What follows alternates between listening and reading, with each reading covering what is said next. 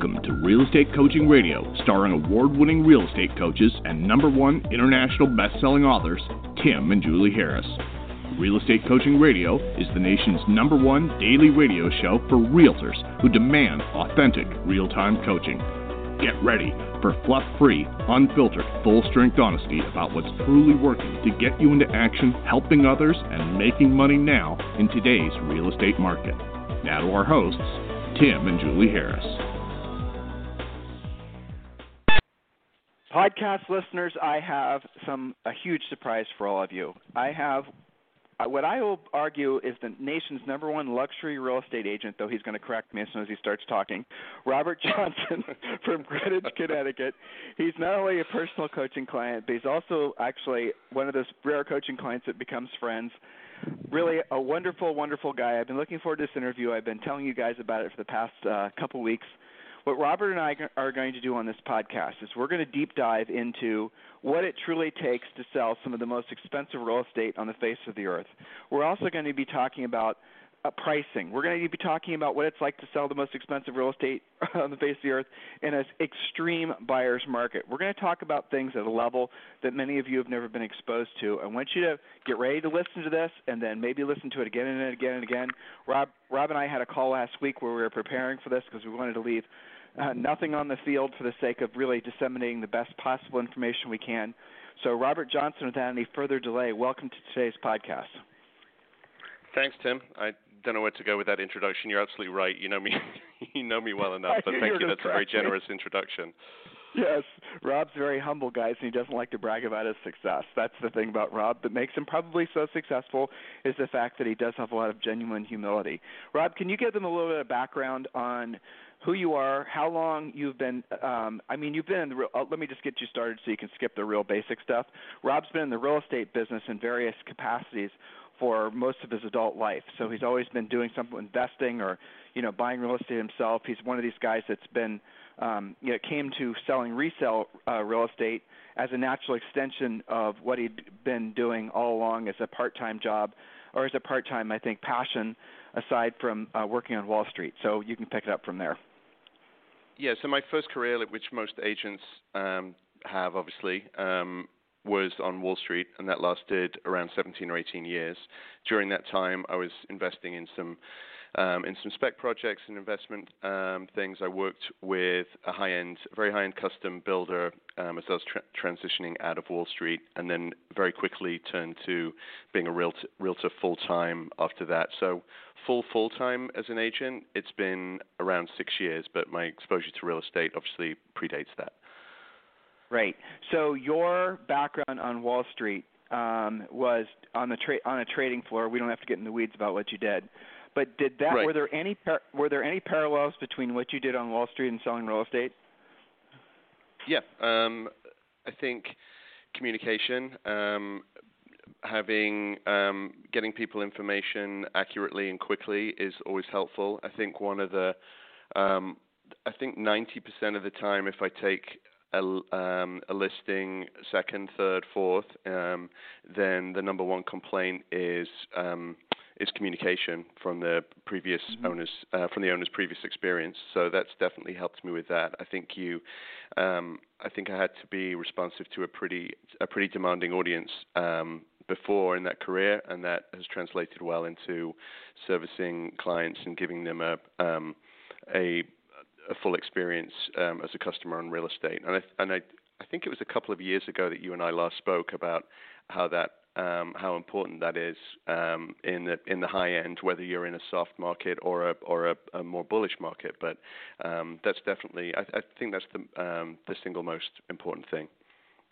Right. Furiously fast lead follow-up is just part of it. You're talking about constant communication. And I want to drill down on that since that is really guys, at the end of the day, that's the secret sauce to being a successful listing agent is your ability to communicate. Rob said this statistic really quick. I hope you caught that. The #1 complaint that people in general have about their agents after doing a transaction is lack of communication. But guess what, guys? When you start speaking with sellers, even if it's not an expired seller, just sellers in general, you're going on a listing interview, you have to have the expectation that they're going to have had a bad experience with an agent because of their lack of communication. So if you cover that objection even before the seller gets to say it through your pre-listing pack, you're going to be just absolutely miles ahead of your competitors, because that is the number one problem that people have. So I'm going to talk to you about something specific, because this is another thing that I think has gotten bastardized over the years. You directly communicate with your sellers. You don't do it through assistants. I mean, obviously, you have well, okay, let's start out there. Well, we do do have both. A team? So, okay. No, not in the way that a lot of agents say a team. So I have two people, two great people on the payroll. One who is responsible more for marketing and the client contact there is through what we do for them with marketing on a regular basis. And then I have another lady that works for me that helps more with showings and the listing management. But what that does is it frees me up for delegating certain things and concentrating on selling. So it helps me grow my business, not create a team per se. And I think that's another thing, going back to people that have transitioned from a business environment, whether it's me or any other agent. If they, I think people with that background are more willing to spend on their business rather than see every dollar that is spent as money out of their pocket. I think people that have owned or run successful businesses before tend to feel like that's more of an investment in their business rather than a cost.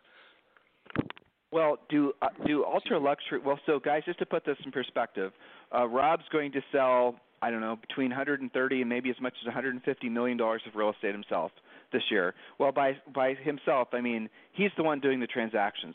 He's got probably one of the sweetest, smartest. I don't want to call her an assistant really, but Lisa is fantastic, and that's the extent of it. And if you look at the models for most of the ultra high-end agents in the country, if you guys are ever blessed enough to come in contact with someone like Rob Johnson, you're going to see that what they don't do is talk about their teams. You're going to quickly learn the reason why is because high-end and ultra high-end folks do not want to even remotely feel like they're being delegated. And as soon as they do, or as soon as they get a whiff of it, you're fired. Well, drill down on that. And that's what we talked about. Well, yeah, and I remember talking about this a couple of years ago with you on the I think it's at least 2 years ago on the last time I was on the show. And I think a parallel is especially the higher up you go, there's a service industry that is specifically caters to the luxury market and to the ultra high net worth, and every other part of their world is a very high level of service. So if you can't provide, and real estate shouldn't be any different. I think it has been, and I think the level of service that people get in that at that price point is not the same as it is in, say, the financial services industry, or a luxury car market, or whatever someone is wanting to spend their money on. There, in my mind, there's a discrepancy between with a lot of agents with what they get as a service in real estate versus the rest of their lives. So I think if you come below that, you're going to come under the gun. Right. So when someone does business with you, they're getting you. Is that something you have to tell the prospective sellers? Do you make that clear to them that when they hire you, they get you? Well, a lot of people are. They bring it up often before. There you go. It's not really me bringing it up. It comes up. So if there's a perception, it'll come up in a couple of different ways. So if you're one of the questions that I might get asked is, do you have too many listings? And that question really is, have you got enough time for me? Obviously. So that's when you explain where the team element is to help me still prioritize their home. But it's you have to assure people that you have enough time for them. Right. And so the key thing is, and also you are in situations sometimes where you don't want to take every listing. You turn listing opportunities down. You're very particular about which sellers you'll do business with, because you know Greenwich, Connecticut like the back of your hand. And if you guys have never been to Greenwich, Connecticut before, it's probably one of the most beautiful little hamlets that I've ever seen.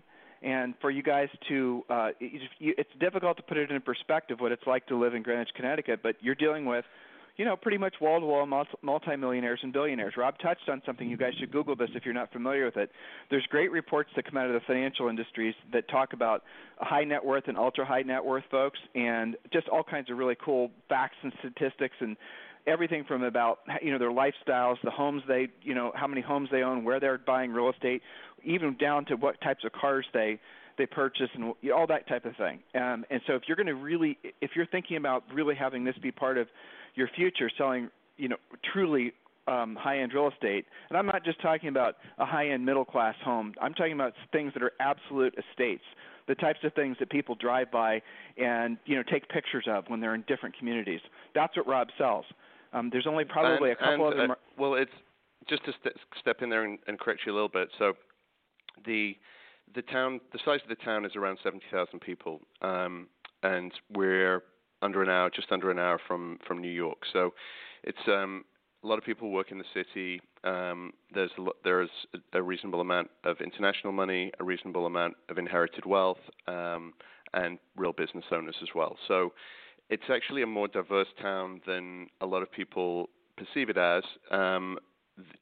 A lot of outsiders' perception is, though, drive-by large mansions, but the town runs a very broad range. So, for example, in the last 12 months, my deal range has gone from 900,000 to 48 million. So it's not all the mega mansions, but it is actually a broader market than a lot of people imagine. Absolutely, and of course, you realize for most of the country, 900,000 would be considered ultra high end, right? It can be, and so our market is obviously different. Like every market all over the country is different, and the LA. Not that I'm knowledgeable about the LA market, but the LA luxury market and the Greenwich luxury market will have different idiosyncrasies about them. Not all luxury markets behave the same. I think there are a lot of parallels, but it's market knowledge.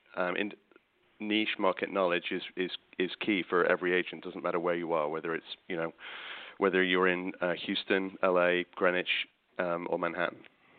How do you get that knowledge? How would you suggest an agent get that knowledge? The only way you can do it is by living and working in it. So, and that's what people are coming to you for when they engage you as an agent. If you're representing a buyer, that's what they're paying for. They're not paying for you to pick them up from the station and just drive you around. They can get any old Tom, Dick, or Harry to do that. But they want to know which area is going to be create more value, which is more prized, which is more exclusive, what's going to trade at a discount, which houses are sold off the market, which are available off the market. Those are the sort of things that are value added for buyer representation.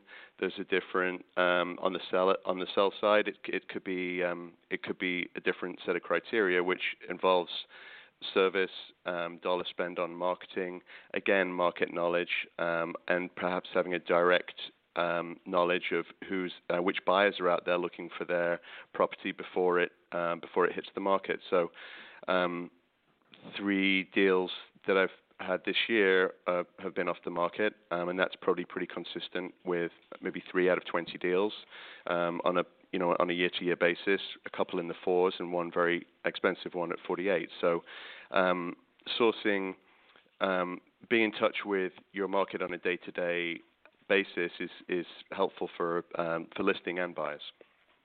Let's talk about what's actually happening in Greenwich, and this is what you and I were talking about last week, which I had to go over with you 3 or 4 times just because I thought it was so fascinating.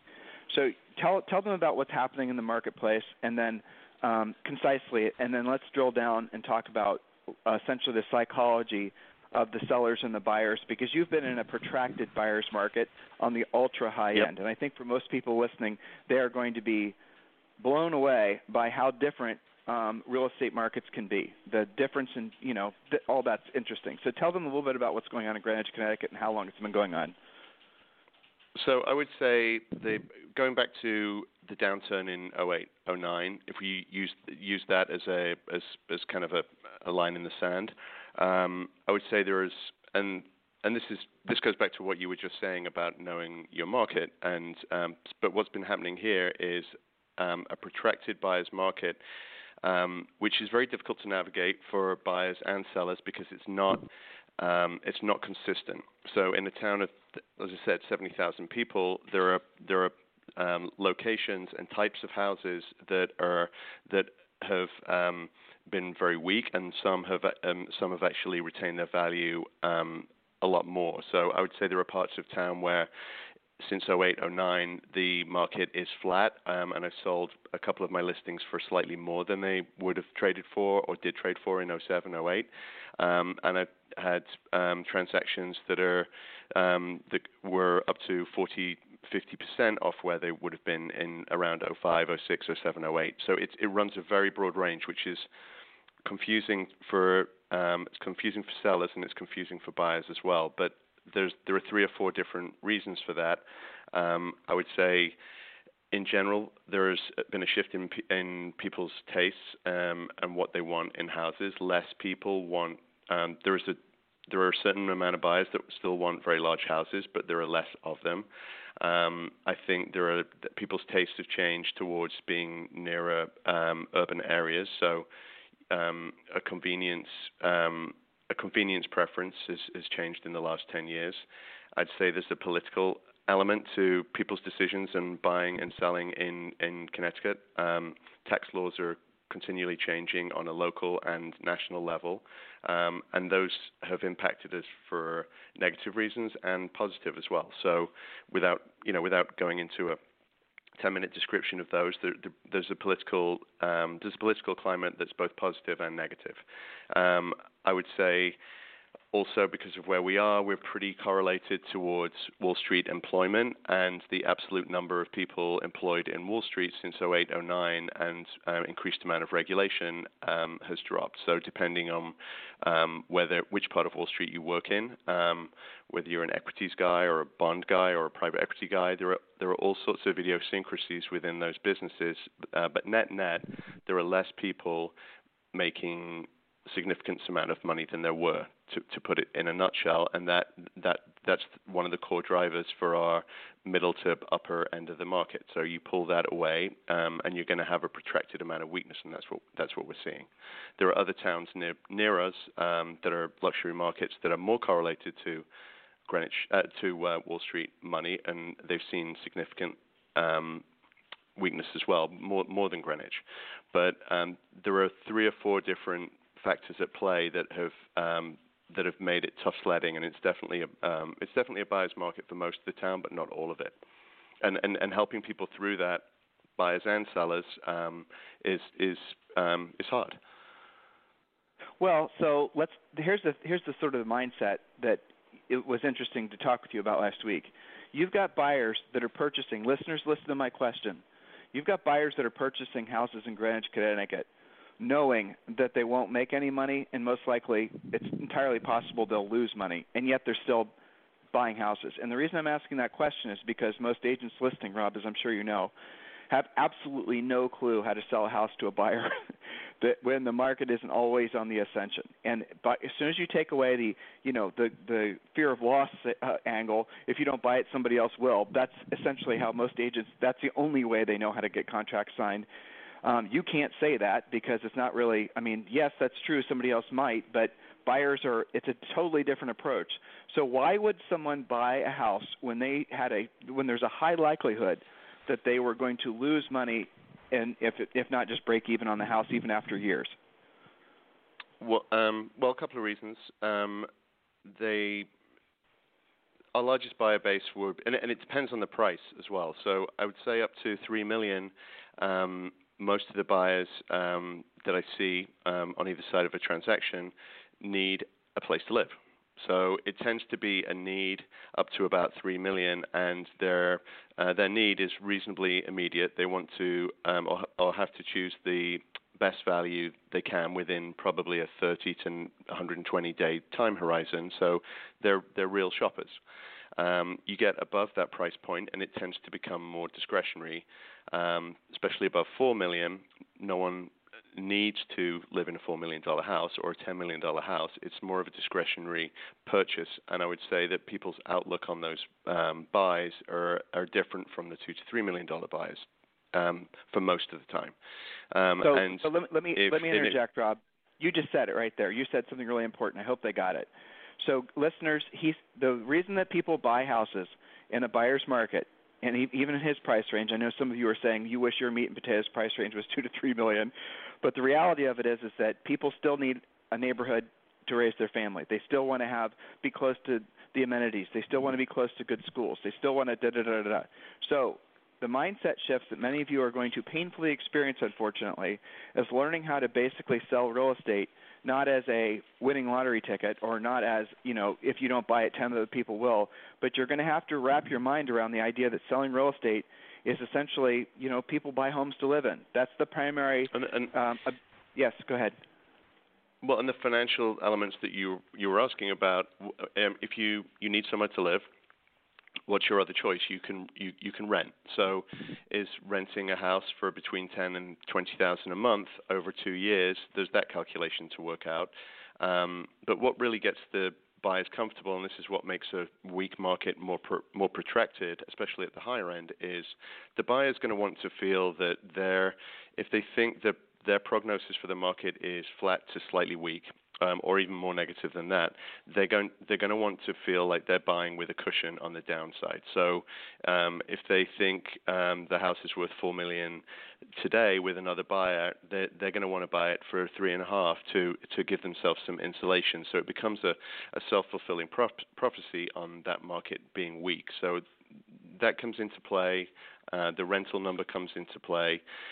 Sometimes people just don't want to carry on moving around the town. They want to have that age-old security of owning a house and not feeling like they're living in a temporary housing. So it really depends on those a combination of those three things, and everyone has a different balance between them. So I don't know if you necessarily agreed with this, but there's something else that came from our call last week, which I thought was sort of interesting, because I'm trying to wrap all this up for the sake of being able to have podcast listeners understand, is that when you go to purchase of course, Rob drives a Range Rover. What else would you expect him to drive? A nice British gentleman. So when you went to buy your Range Rover, you didn't have the expectation that it was going to be worth more next year. You had the expectation that you were going to get your use out of it, and then 4 years or 5 years, whenever you decide to go to sell it, that you're going to sell it for less than you paid, sometimes by half. Now, not suggesting that that's going to be that, painful in, some of these upper end markets like what Rob's in, but guys, guess what? That is what's happening in some parts of New York City. That is what's starting to happen in other parts of the country, that you're seeing these assets basically lose half their value inside 2 or 3 years compared to when they bought them, not so long ago. So you have to always. You made a good point, actually.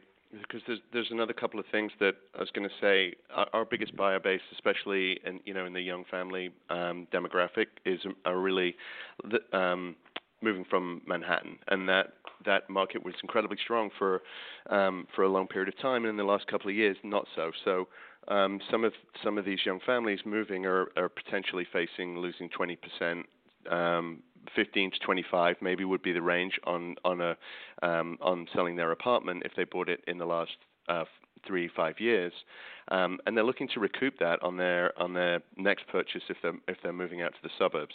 The other thing I was going to mention was a lot of times the conversation about buying a house will be a choice between going down the high-end new construction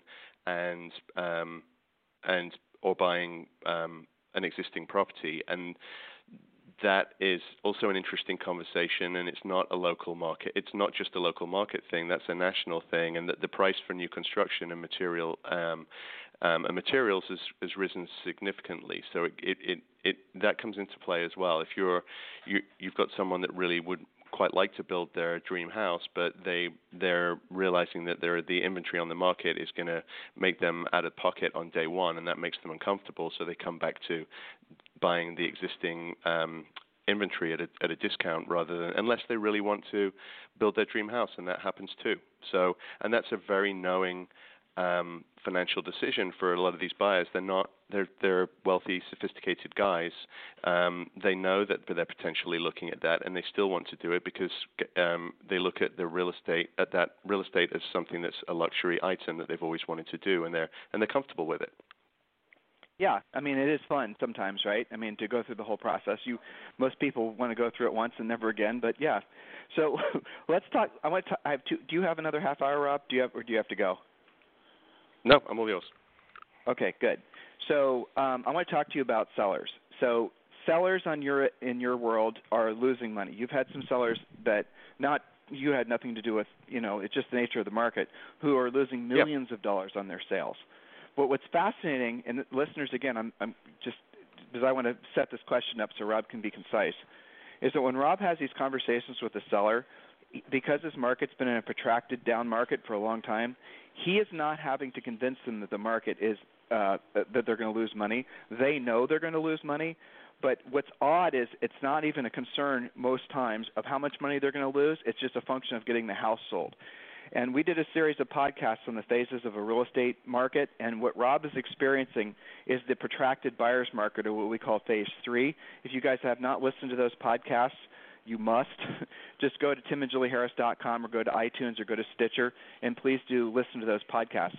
So when you're talking to you can just pick up right where I left it off. I mean, essentially that's the normal conversation. You're talking with some of these ultra net worth types, and they're not like, okay, well, I don't like losing millions of dollars, but that just is what the market is. When did it really shift in your market where sellers, to use your elegant word, became knowing of the situation and you didn't have to wrestle with them anymore about price? Well, it's a very slow shift, and not everybody is in that mindset. There are more people in that mindset than there used to be, but there are still, all sellers, and I would, it's not. I think if all sellers are in that mindset, then I think that would create a distressed market, and we're not in that. We're not in that phase. I think Greenwich is similar to other high-end markets where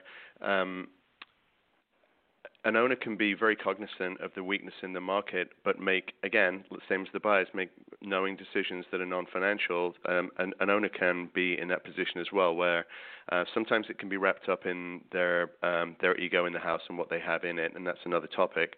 But they can also know that the market is getting weaker, and I can help explain to them if it carries on, it could be less money in a year, 2 years time if they don't sell. But can you let the listeners listen to what you tell them, because you do such a masterful job at some of the things you say to these guys? Well, if you meet the market today on where the market price is, or you have the choice of meeting it in 2 years, if we talk about where we think the market's going to go, and you have a $4 million house and it's going to be worth potentially 3.5 in a couple of years, do you want to take that loss now, or do you want to kick the can down the road? And some people will be happy kicking the can down the road, knowing that. So it's not always, not every seller wants to meet the market where the market is very quickly. More people do, and that's what creates the market, and that's what's created a softening in prices. But I would say the way that the buyers deal with that is it's interesting. In the last couple of years, you'll see. I've seen a situation where if a seller isn't priced within 5 to 6% of where the eventual transaction is going to be, wherever that is, then you tend to get very few showings and zero offers. As soon as you're within that zone, you may get multiple interest, but until you've reduced into that, or if your initial listing price is that, or it's the fourth reduction, doesn't matter.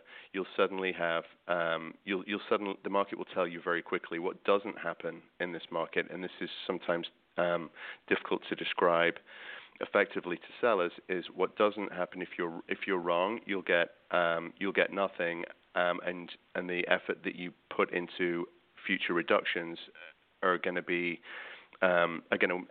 mean you end up getting less money for your house, because you're begging for people's attention by then, and you have to create much more value than you would have done at the initial listing price. So here's what's really fascinating, and I hope everyone's listening. Any agent who sells in any price range in any market, you know exactly what he's talking about. We have this as part of our listing presentation.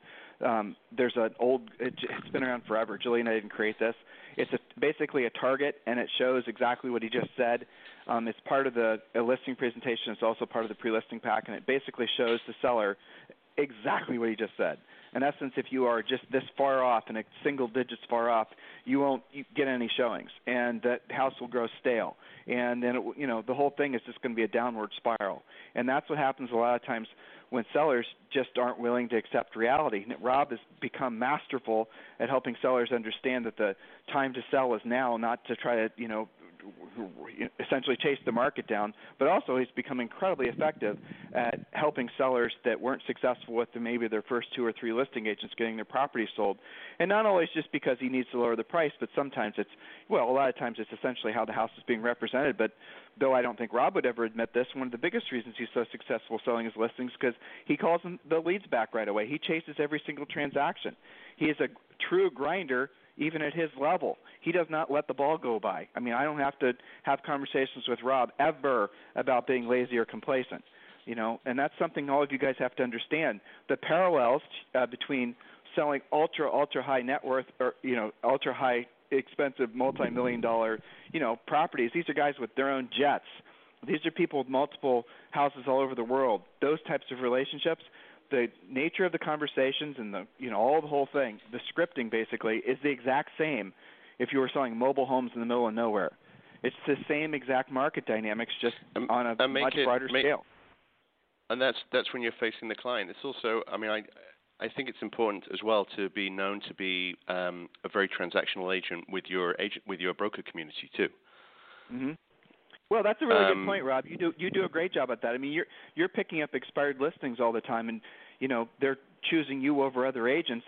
But you do maintain a really close relationship. Help brokers, help other agents have the confidence in you to know that you're going to be an effective and transactional agent when they show your house, and it'll make a difference. And that doesn't matter whether you're selling, where you're selling. That's just human nature.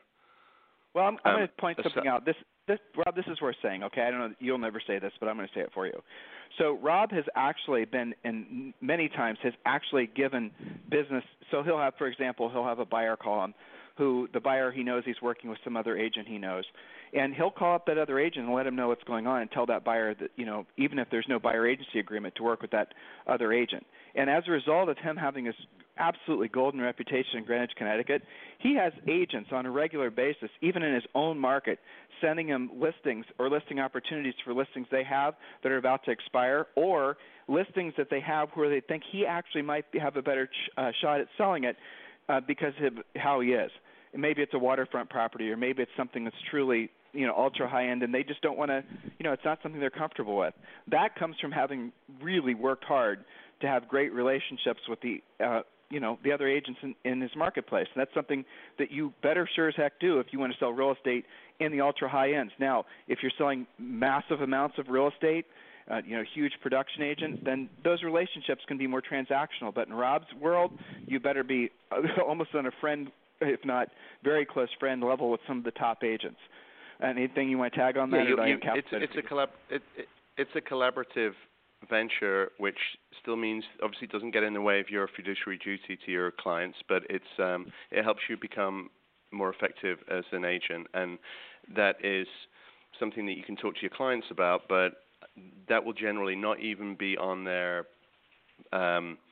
radar of something that's important when they're choosing an agent. You can choose to tell them about it, and they may put weight into it, but I know personally, and the guys that are on your show and your clients on the coaching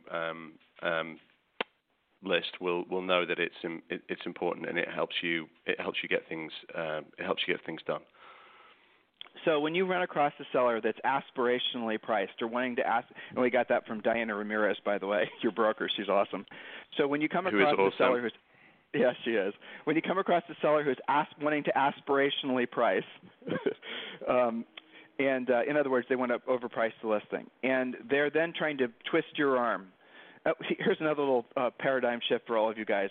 Very rarely does Rob have a truly motivated seller, Because when you're dealing with folks in this level, there's just essentially they have, if the money's not in one pocket, it's in another pocket, and they don't. Sometimes it's just I'm ready to be done with it versus I have to sell this house because I need the money. You want to tag on anything with that? Because that's something that most people won't be able to relate to. Yeah, and I think that's a feature. I think that's a feature of a lot of high-end markets where if you in a lot of markets across the country, a life event like a divorce or a death might be a have to sell person. That's not necessarily the case in the luxury market. So it's the rules are slightly different.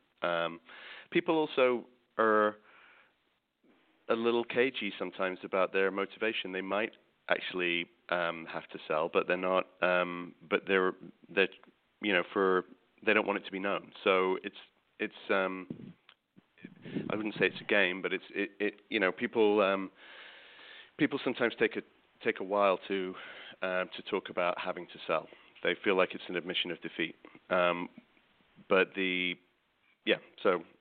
it's a little different from other markets. They're sophisticated. They don't want you to know that they're more motivated because they don't want you to necessarily bring them some, offer that might be lower than you otherwise would if you didn't think they were motivated. It's just, semantics of negotiating with sellers. But with regards to, let's talk about, price, condition, location. Let's talk about marketing. You are in a world where there's a lot of pressure to spend a lot of stupid, unnecessary money on marketing that does virtually nothing to get properties sold. These are all my words, not Rob. But you do have that as a constant omnipresent threat where agents will try to basically outspend you on the marketing front. And fortunately, your brokerage does a fantastic job of marketing, and you've done just a brilliant job with this. I mean, what's your website? Robert Johnson Greenwich. What is it? Rob Johnson Greenwich. Yep. Yeah, you guys should check that out. Yeah, it's beautiful. Which I'm just getting redone at the moment. Of course, you got to keep evolving.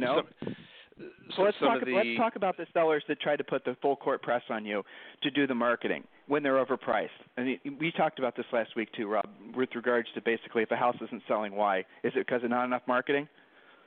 Yeah, and sometimes the seller, on the regular conversations you can have with the seller, it can be, it'll come up. The showings are down, or the house is still on the market. A go-to element for a seller tends to be, well, it must be that you're not reaching a certain market with marketing, and it's about $1 spend rather than the price.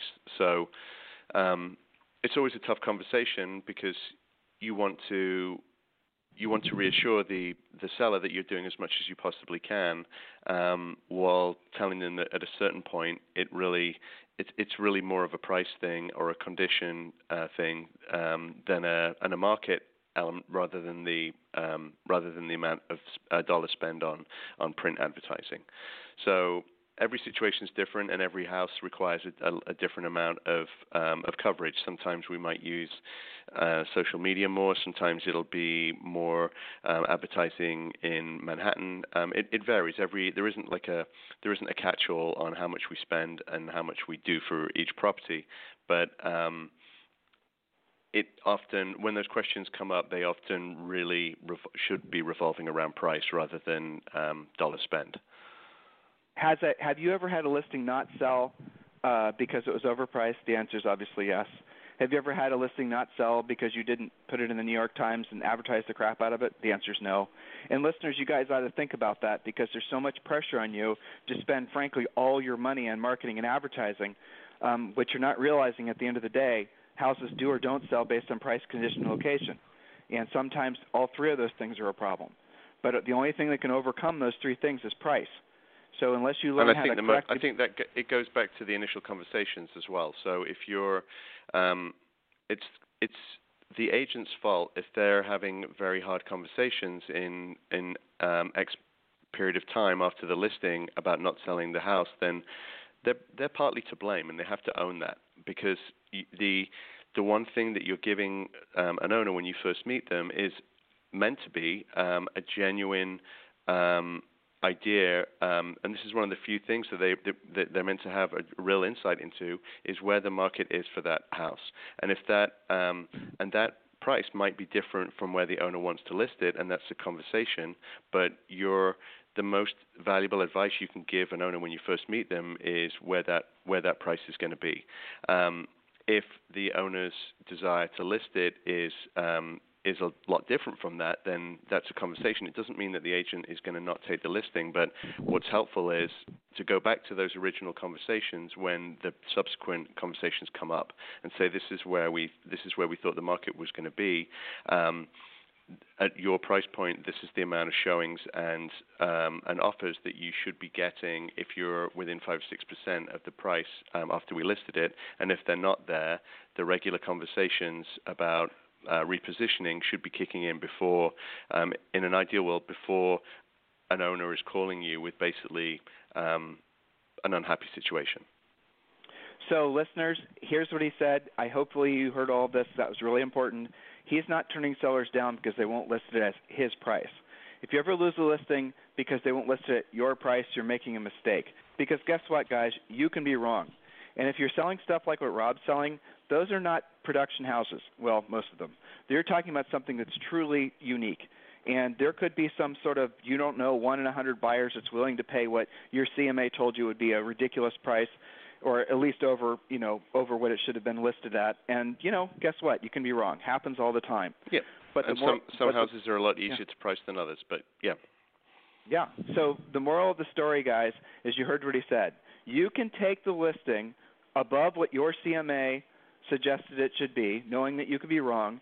Don't dig your heels in and ruin your relationship with that seller, let alone not take the listing, because you thought it was your, moral prerogative or moral imperative, rather, to take the listing at what you thought was the right price. That's just your ego screwing you out of a transaction, helping somebody, okay?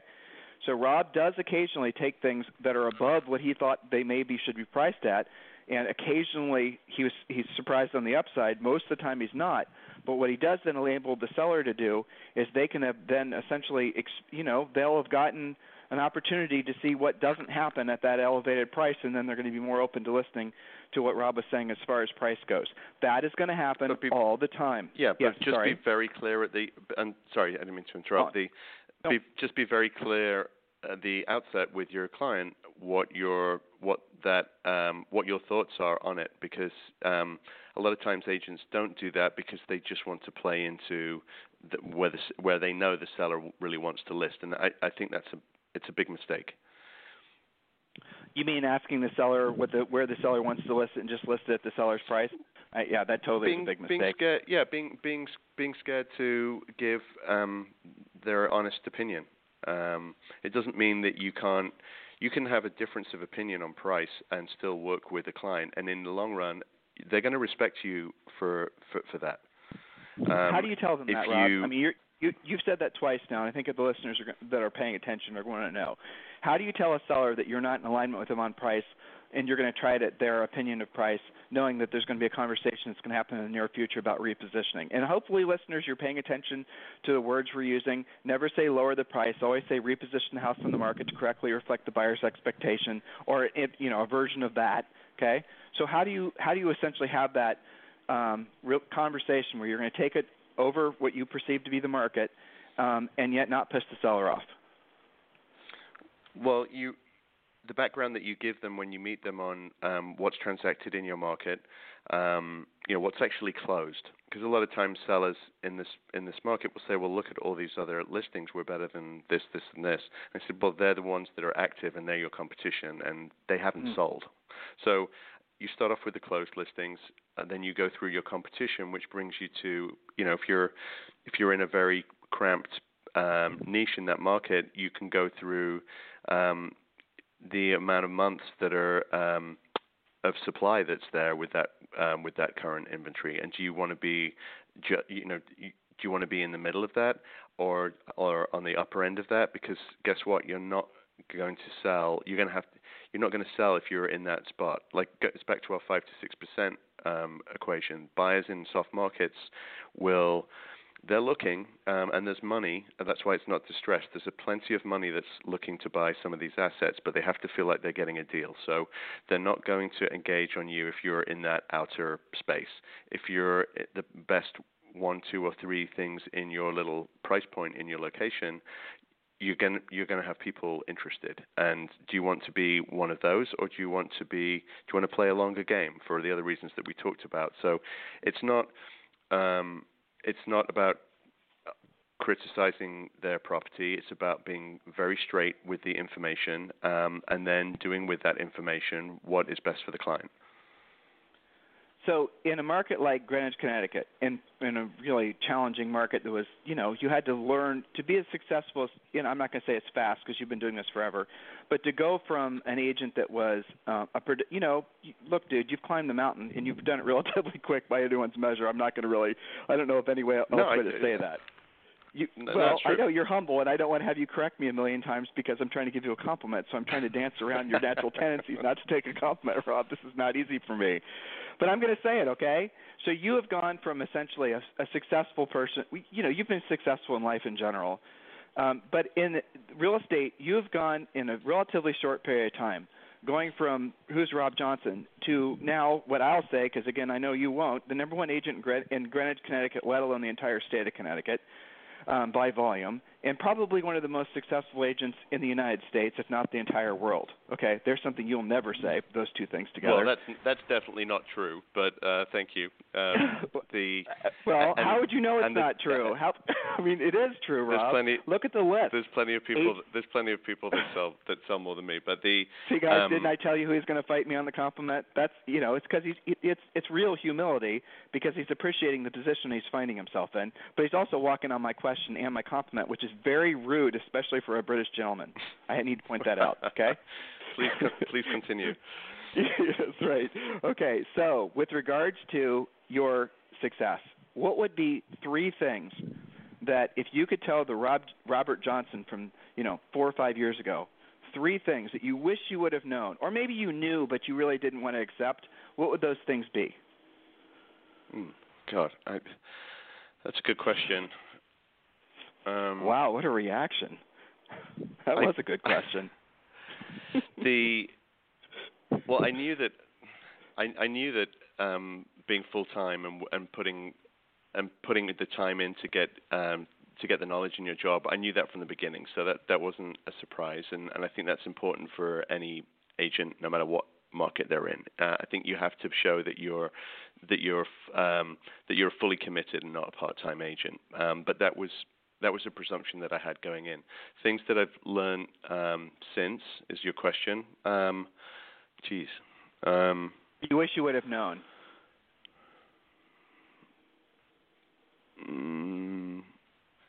The collaboration with other agents was one thing that I didn't think was as important as it has been. I think the amount, the effective sphere of influence and managing that, staying on top of it, and the amount of business that I get from referrals from past clients and centers of influence has been huge for me, and I probably would have worked on that harder from the get-go. I know you and I argue about expireds all the time, so I won't even bring that up. You mean you wish you would have focused more on expireds? This is your confessional? Yes, I agree completely. You should have focused more on expireds. Keep moving on. Let's move on. Those are the first couple of things that spring to mind. You kind of sprung that one on me, so.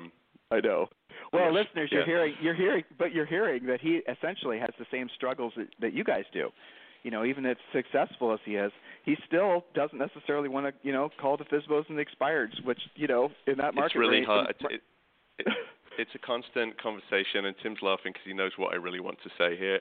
It's very hard for me to do that. So there are certain things that, maybe if I look back on it, maybe getting comfortable with that from the beginning might have been more productive. I don't know. Maybe, but there are certain struggles that are the same in every market. You're right. Centers of influence and past clients. What do you do to work them now? What is it?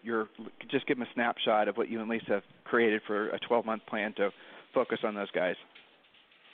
Client appreciation events, doing those regularly, reaching out to people if everything's okay. Do they need any recommendations for anything? So, right, you're calling. You're picking up the phone. You're calling. Yeah, just staying in contact with those people. I've experimented with a bunch of different systems to do that, and I haven't got a great answer on what's best, but sometimes just if I'm in my car just scrolling through my contacts from A to Z and going through those and looking at names that I haven't called, and just there are lots of times in the day that you can choose to that you can fit a couple of those calls in. You don't have to be sat at your desk and concentrating on it. It just becomes a habit, which is it's nice. It's a good casual way to keep in touch with people. And also, you're involved in, we won't necessarily rattle off all the places, but you're actively involved in the community. You're involved in different social clubs. You're involved in, and when you're in those environments, you do, though you're not like overly aggressive, you definitely let people know that you're here to help. How do you do that? So when you're at, just pick your event, some polo field around a bunch of polo-playing friends of yours. How do you go about... Just the usual polo on a Monday. Yeah, we need to wrap this up. Exactly, the usual polo on a Monday. We're having martinis. Yeah, right. While you're flipping through your private jet catalogs. Yeah, with your feet up on the back seat of your Bentley. No, but seriously, how do you go about asking people or letting them know that you're interested in helping them? I think just being... It's not an overt thing for me. It's more it's more of a contact thing, and I think sometimes I describe if you go to a party, a Christmas party or a birthday party, I always tease. I've got a couple of friends that are surgeons, and we always joke that someone's going to hit up my friends that are surgeons about advice on their hip when they're really a shoulder doctor, and the same thing, they're going to come and ask an agent about real estate. So it's my variation is it didn't take 8 years of training, but it's the same thing. People want to talk about real estate and what's going on in their neighborhood. It doesn't matter whether their house is worth $100,000 or $50 million.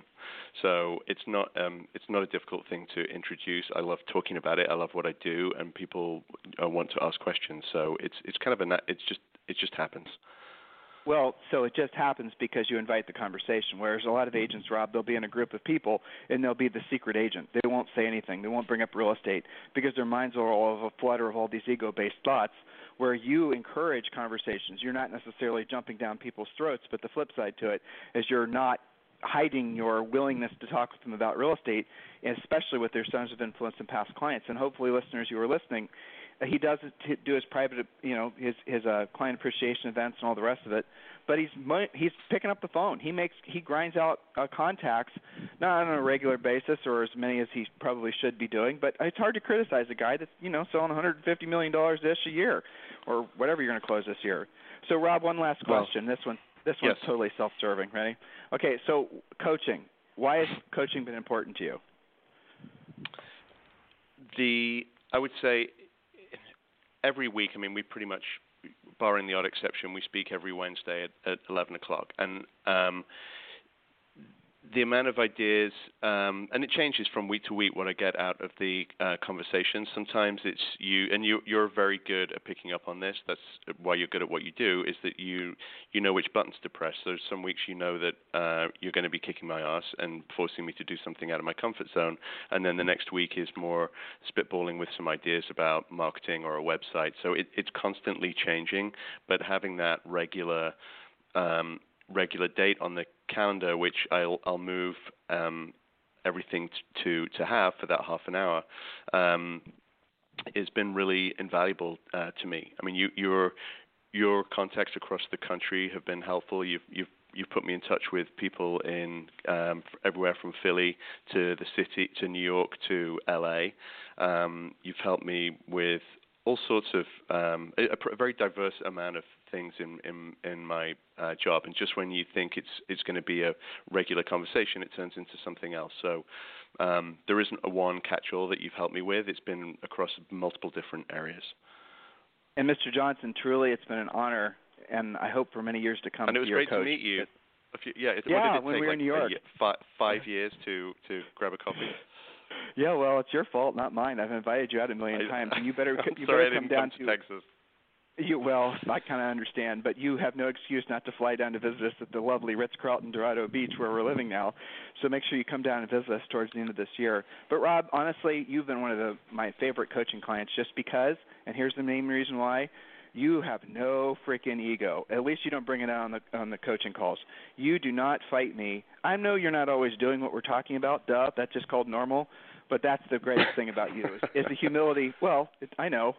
You write things down, and I know where it goes in your desk drawer. But the reality of it is that's the reason that I think ultimately, Rob, that you have been and will continue to be so preferred by the sellers in your marketplace is because you have this undefinable quality that is humility, but it's also confidence.